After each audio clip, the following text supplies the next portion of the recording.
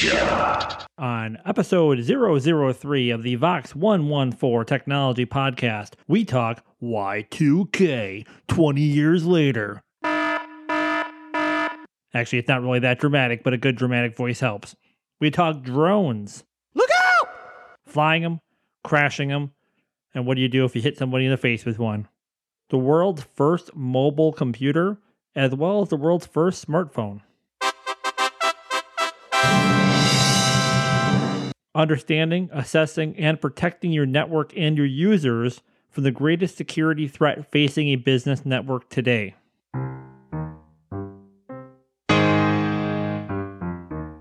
The importance and benefit of finding strategic partners that specialize in areas that you may not have time to really dedicate your time and resources to mastering. Can I get an amen? Ready, set, go! Information technology, network security, cloud computing, artificial intelligence, and time travel? Well, perhaps not time travel. Welcome to the Vox 114 Technology Podcast. If NASA listened to this podcast in the 60s, we would be living on Mars instead of trying to get back to the moon. Bringing you in-depth guest interviews with today's leaders in IT technology. Here's your host, John Manley. Welcome to the Vox 114 Technology Podcast. I am your host, John Manley. On today's episode, we are in for a treat. We have a IT director who has been in the position for 20 years and a good friend of mine, Tony Ramirez. You there, Tony? Yes, I am. Awesome. Hey, man, I really appreciate you coming on. Thank you a lot for making some time for it. I know you have a lot going on every day. So, Tony, starting off with, I wanted to ask you, I know you've been in the IT industry for 20 years, since 1999. So I imagine when I was thinking about that today, one of the first things you probably had to deal with was Y2K. Is that something you had to deal with back in 1999? Yeah, that was one of the big upcoming things. Actually, it was a couple of years before I started my position here at Marlow. I've been here for 20 years, and I was at Gateway Technical College before that. And I was leading up the team to have the Y2K readiness going on. Were you excited or disappointed that the world did not end on December 31st, 20 years ago? Well, I think I was a visionary of that. I kind of knew not much was going to happen, and it turned out to be right. Everyone thought none of the computers would work anymore, to include toasters and all kinds of other gadgets. But luckily enough, everything continued to work. My toaster has been solid. People were worried that literally trains were going to be falling out of the sky. They were going crazy about it. Yeah, we got to check everything. And I was like, well, you see, I kind of knew it was really going to affect a lot of the AS400s and IBM equipment, but I wasn't sure if it was all our servers were going to go down. Luckily enough, they didn't.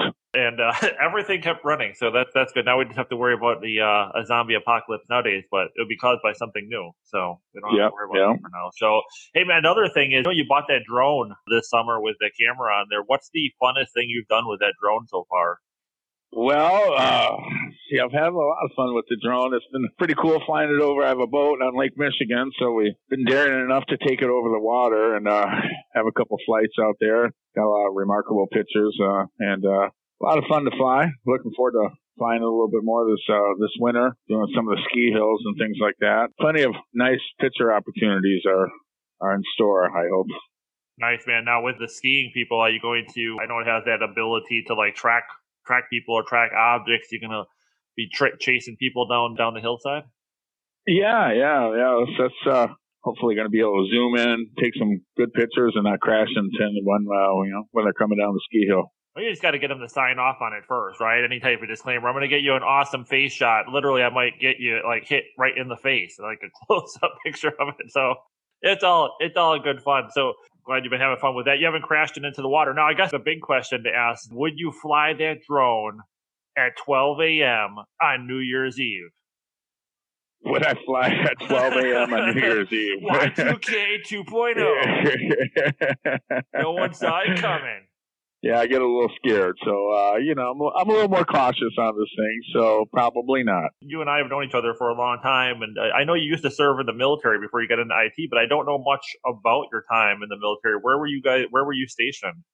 I was stationed over in Germany for about 2 years, 2.5 years over there, and I worked in an office back then, and we had some computer equipment back then too. It was a little different than we have right now. We had a Wang word processor. We had some new portable equipment. It was portable computers. It was maybe the first laptops we call it. It was the Burroughs TAC system. I think TAC was the name of the computer system, and it wasn't very portable. It came in these very large luggage cases, and we'd pack them up and we'd bring them out to the field, and we'd do our work out there sometimes. But it was portable, but pretty heavy. You could technically move it, right? And it probably gave you the power of a Celeron processor. So yeah, it was a 2-man lift. So yeah.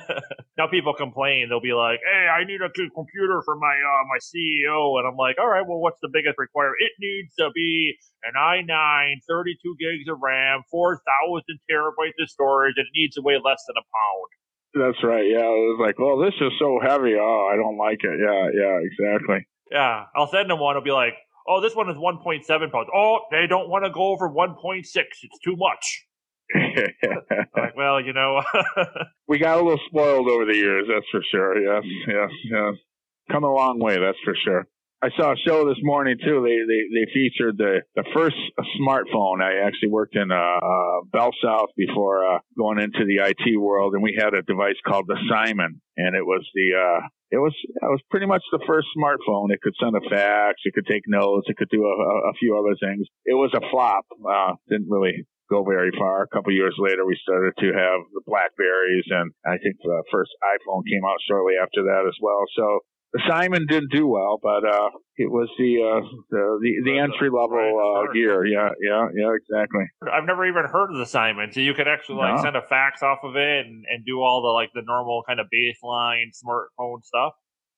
Yeah, I kept my price sheets and stuff in the memory there. So if somebody called me and say, "Hey, can you fax me over a price sheet?" That was really the only killer app that I could think to use it for, and make phone calls. Could I go on Facebook though and say, things to make people really mad about stuff I don't know anything about? Could I do that? Who would want to do that with a phone? I don't know. I'm just, being theoretical here. Back then, no Facebooking. It was a business phone. So. Oh, weird. Yeah. Kind of lost that vision. Yeah.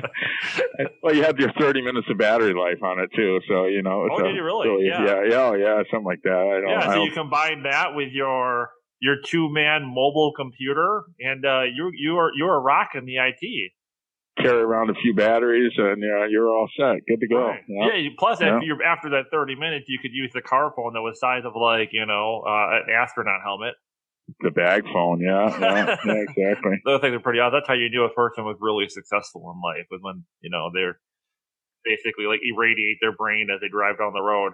I actually worked for a cellular company down in St. Thomas. It was my first job getting out of the Army. I moved down to St. Thomas with my family and worked for Vitel Cellular down there, and they issued me a bag phone. I thought it was just the coolest thing in the world. I said, "Yeah, I'm really making it now." And I took the bag phone and I went to a beach and called my buddy, and I don't know, about 3 minutes later, the battery died, and brought it back, said, "There's something wrong with this battery." I said, "No, how long did it talk for?" I said, "About 3 minutes." I said, "Yeah, that's about what they last." And I turned it in right away. I said, "I really don't need this after all." So, yeah. So, hey, man, what got you into IT initially, with your powerful, amazing phone? And maybe that was the catalyst. Maybe you're like, hey, with phones like this that I can have a 3-minute conversation on, this is what I want to do for the rest of my life. But what got you into IT initially?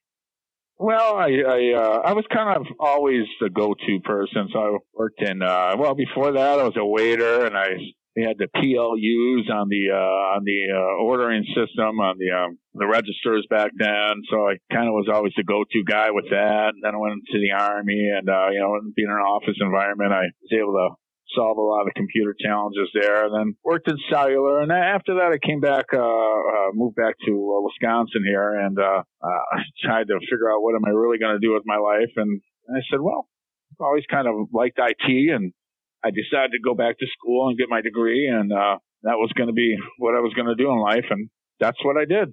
You still glad you did it 20 years later? Oh, yeah. Living the dream now. So talking back about when you first got into IT, and this might be a challenge to remember, but do you remember your first day as an IT director?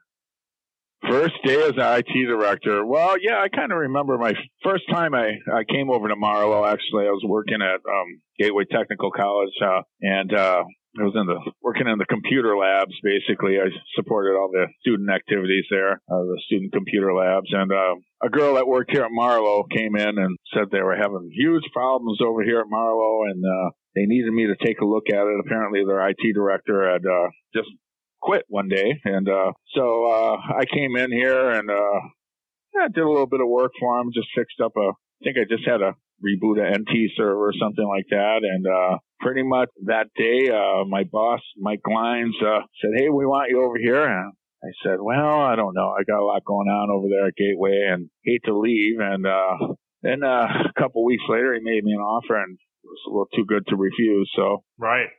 I remember being very happy on my first day as a IT director. So. Right, excellent. Yeah, so you kind of, and a lot of people do. You kind of fell into the role almost by accident or by random chance, and then. Oh, yeah, absolutely. Kind of really a series of fortunate events. It worked out well for me. What would you say would have been the most beneficial piece of information for you to know when you had initially started in IT? Would be the most important thing for them to know or for them to realize as they're just starting off their career?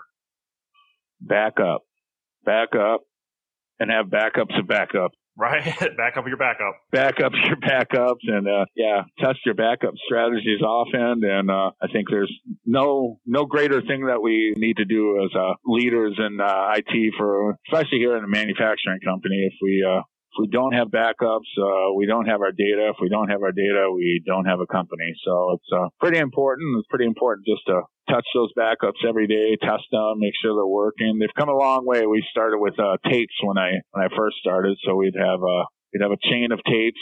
We'd have to test periodically. And oh man, recovering off tapes is brutal. Thank God we've never had to do that. But yeah, now.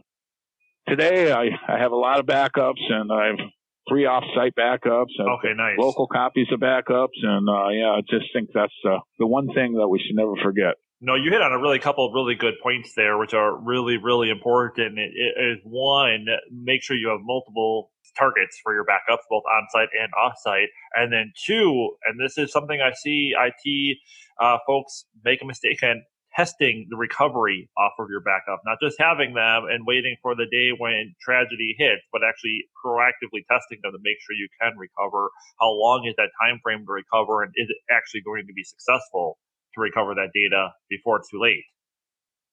Yeah, every day my morning routine starts out with I log into all my offsite backups and just check the integrity and make sure everything's working as it should. Absolutely. Now, that being said, what do you view as being the biggest threat to a small business network today? Besides data loss, what would you view as the biggest security thing that you've had to deal with over the last few years?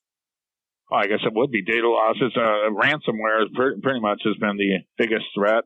We actually were the target and the victim of our ransomware, I don't know, about 3 or 4 years ago. And if it wasn't for backups, things would have been quite a bit different. It's been progressing a lot, especially like you said on that ransomware side. That has been exponentially becoming a larger and more clever threat over the last couple of years.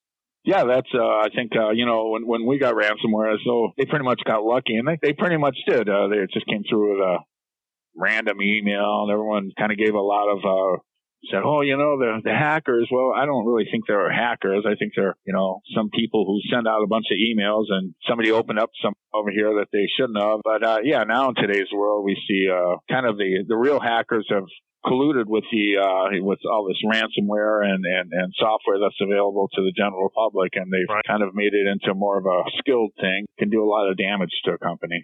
They can do it quickly. And like you said, the first part of that, even if you're not talking about direct hackers, you're talking about exploiting user error especially with like emails and things like that, either spoofing an email address, so it's coming from your boss asking you guys for gift cards from Walmart, which seems legitimate.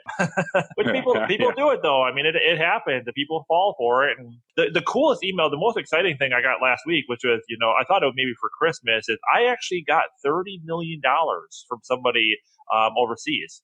They picked me out and they needed to get the money out of the country, and that was pretty exciting. I actually won the lottery, Did a couple you really? times last month. It was an overseas lottery, and but I haven't received the money yet. But I gave them my checking account number. They said they're going to put it in there any day now. So right, that's the best still thing. Waiting. Just give them all the information that they possibly ask for. Nothing bad will ever happen to you or to your network or your bank account. It's amazing how easy it is.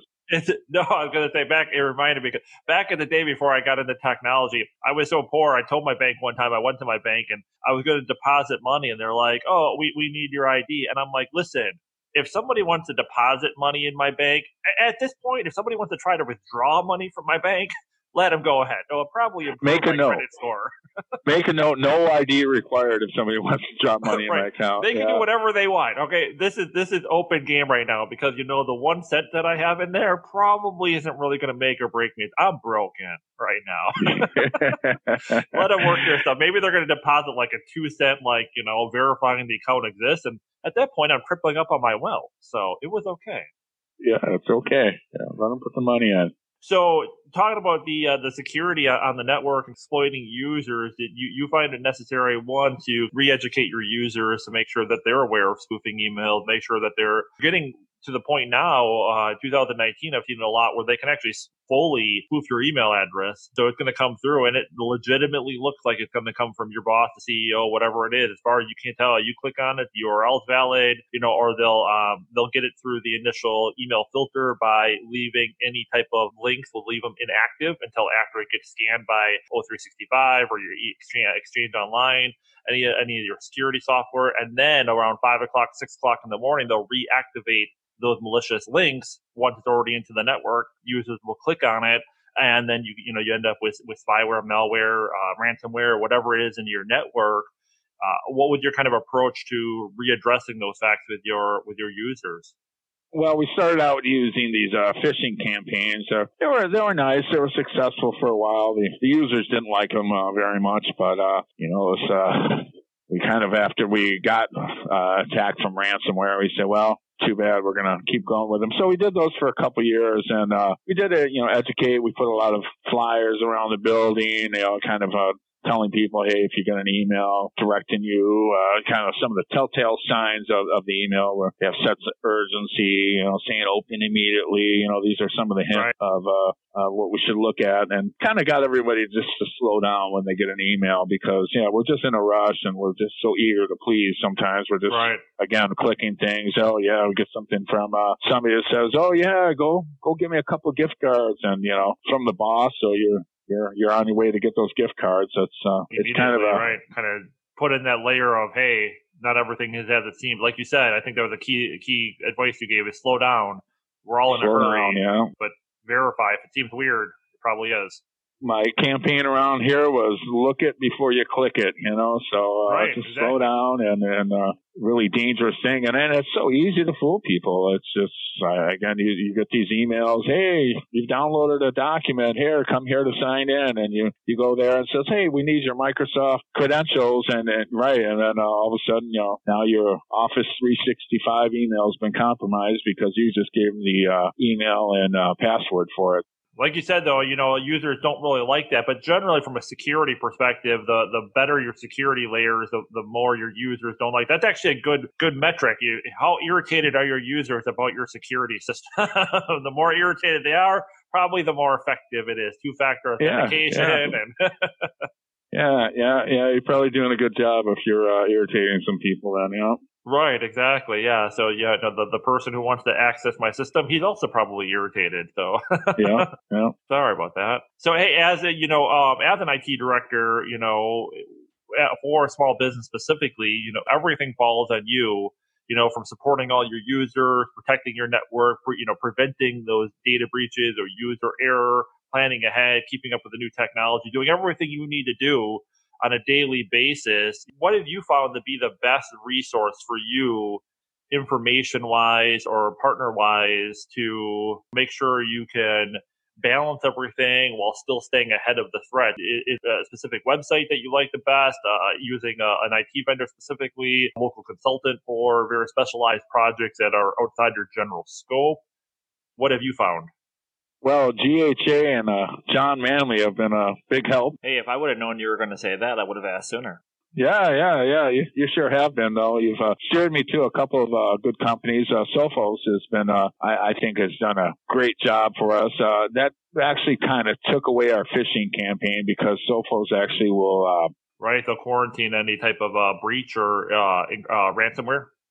Yeah, well, they do that. They look for the ransomware behavior and they shut that down, but they take the links and... Or right, they'll actually scan the links ahead of time, make sure that the links are valid, and then the Sophos will kind of attack it in two ways. They'll attack it once it comes through initially, and then they'll attack it again, of course, once the user clicks on it, right? They encrypt the link as well, yeah. So they actually changed the whole link. So that kind of changed the whole phishing thing around. I was saying, well, look it before you click it, and you could see the link before you could hover over it. But they've encrypted the links on Sophos. So now if they hit the link, it actually goes up to the Sophos server where it's scanned and kind of allow and disallow different privileges. I can, right, exactly. So it's not foolproof, but it has given me a lot of tools to block a lot of the activity, again, just randomly, hey, you got free Packer tickets, and, going up to those things, it's kind of stopped right there. Hey, I like free Packer tickets. Yeah, but it really doesn't exist. So, that's the only sad part. You got to pay big money to go see the Pack. Sophos has worked good. I've also partnered with a company here, Career Communications. They've done a good job for us. And with that, we've just, again, created a lot of layers of backups and a lot of layers of redundancy. So right. So you with Krieger, I know over the years, your thought behind that, and the biggest benefit that I've seen over the years is, one, because you have to handle everything, and because you have so many evolving threats that you have to handle, supporting all your users, keeping everybody happy, keeping everybody educated for threats, utilizing a partner, a local consultant, whoever it is, for kind of specialized project, like you said, for multi-layered backup and for ensuring your server and networking infrastructure is solid and bulletproof. That's been a big benefit for you, right? Because then you don't have the time. You don't have the time to try to specialize networking or backup. You can understand from a strategy level, you're not going to necessarily have the time as an SMB IT director to try to actually get it up and running and spun up initially. Is that where you've found the biggest benefit of a local partner? Yeah, I found the biggest benefit is, used to say a jack of all trades and master of none. I feel like I'm a jack of all trades and master of none, but I think it's actually a good thing because I understand everything that's going on, but I don't have to have the expertise on VMware or security side of things for firewalls and things like that. I really can't spread myself that thin. I have to be here reacting to the threats and observe, but having a partner that you can go to rely on. To rely on, right, exactly, right, yeah, and know that they're there. It's, partnerships have gone a long way and, very valuable. That's the beauty of being able to strategically pick partners like a reseller, like GHA or myself, John Manley, GHA Technologies. Just throwing a little ad out there for everybody. No, plus, being able to also utilize a local partner that can show up on site 24 hours a day, 7 days a week. From my angle, that's the biggest challenge for me. A small business IT director is trying to make sure that you're familiar with everything. You're staying caught up with everything. You're keeping everybody safe. You're keeping all of your data safe. You have a plan of what's moving forward and be able to strategically connect and foster a relationship with the best partners possible. So you have them in your pocket when you need them, which makes your job more secure, more safe, and it makes your company very, very happy and keeps everybody moving forward. Yeah, absolutely. There's great value in that. I mean, you and I have been doing business for how long now? The full 20 years or? Almost, long time. Probably, yeah, a good 18 of it. And, with the other strategic partners, I've been, with Krieger for 10, 12 years as well. So, I value them. I rely on them heavily, and, they're a part of our business just as well as I am. Well, that's the beauty of it, because it kind of gives you those resources that an enterprise organization is going to naturally have, because, an enterprise company organization is they're going to have a database administrator. They're going to have a network administrator. They're going to have all these different people who handle very specific parts of the network, parts of the data, whereas SMB, you handle it all. So that's where the partners come in and provide that extra depth. Yeah, it's a lot to handle every day. So yeah, knowing that I have partners that have some expertise that I don't have is certainly valuable. What would you say to, continue gaining extra knowledge, extra experience, extra confidence, even as a younger person in IT, so they can continue to evolve and grow and mature and build their own career? Education, certainly it should be first and foremost. I'm always encouraging him to take classes in college that are things that we can use here at Marlowe. So he's going to school right now and taking a lot of security courses. So, okay, nice. Things that you can take in college and actually apply to your job are also pretty valuable. But, just stay current, find something that you can apply and work with. And I think it's a lot easier to learn if you are using it in a practical environment. So would you say it'd be a benefit for me to go back to school for, like, say, 14th century English literature? Would that help me? Because it seems to be popular these days. I think maybe that, or like archaeology or something like that, because then I could use that information to get a really big student debt. Sure. Fitting in and stuff. Well, okay. No, you probably shouldn't. Oh. Doesn't pay much. Yeah. I thought I won the lottery. I thought I'd get free Packer tickets, and I thought I was on the right road going down the English literature route, and you're just dashing all my dreams here. You tell me I'm going down the wrong road. As we often say, you're going down the wrong road there, John. Going down the wrong road. I'm glad we had this opportunity to clear a few things up for me, man. That's been helpful for me. So I really appreciate, Tony. I appreciate you coming on today. I know you got a lot going on. Thanks for having me. Yeah, absolutely, man. It was awesome and definitely my pleasure. Thank you, John. Thank you for joining us this week on the Vox 114 Technology Podcast. Make sure to visit our website, vox114.com. That is vox114.com, where you can listen to our full archive of episodes, check out our members-only content, and subscribe so you'll never miss a show again. While you're online doing internet things, if you found value in this show, leave us a rating on iTunes or tell a friend about the show. All of your friends, or even people you don't like, telling them is okay too. Tune in each week for our next episode. And remember, if you don't like the answer, perhaps you need to find a new way of asking the question.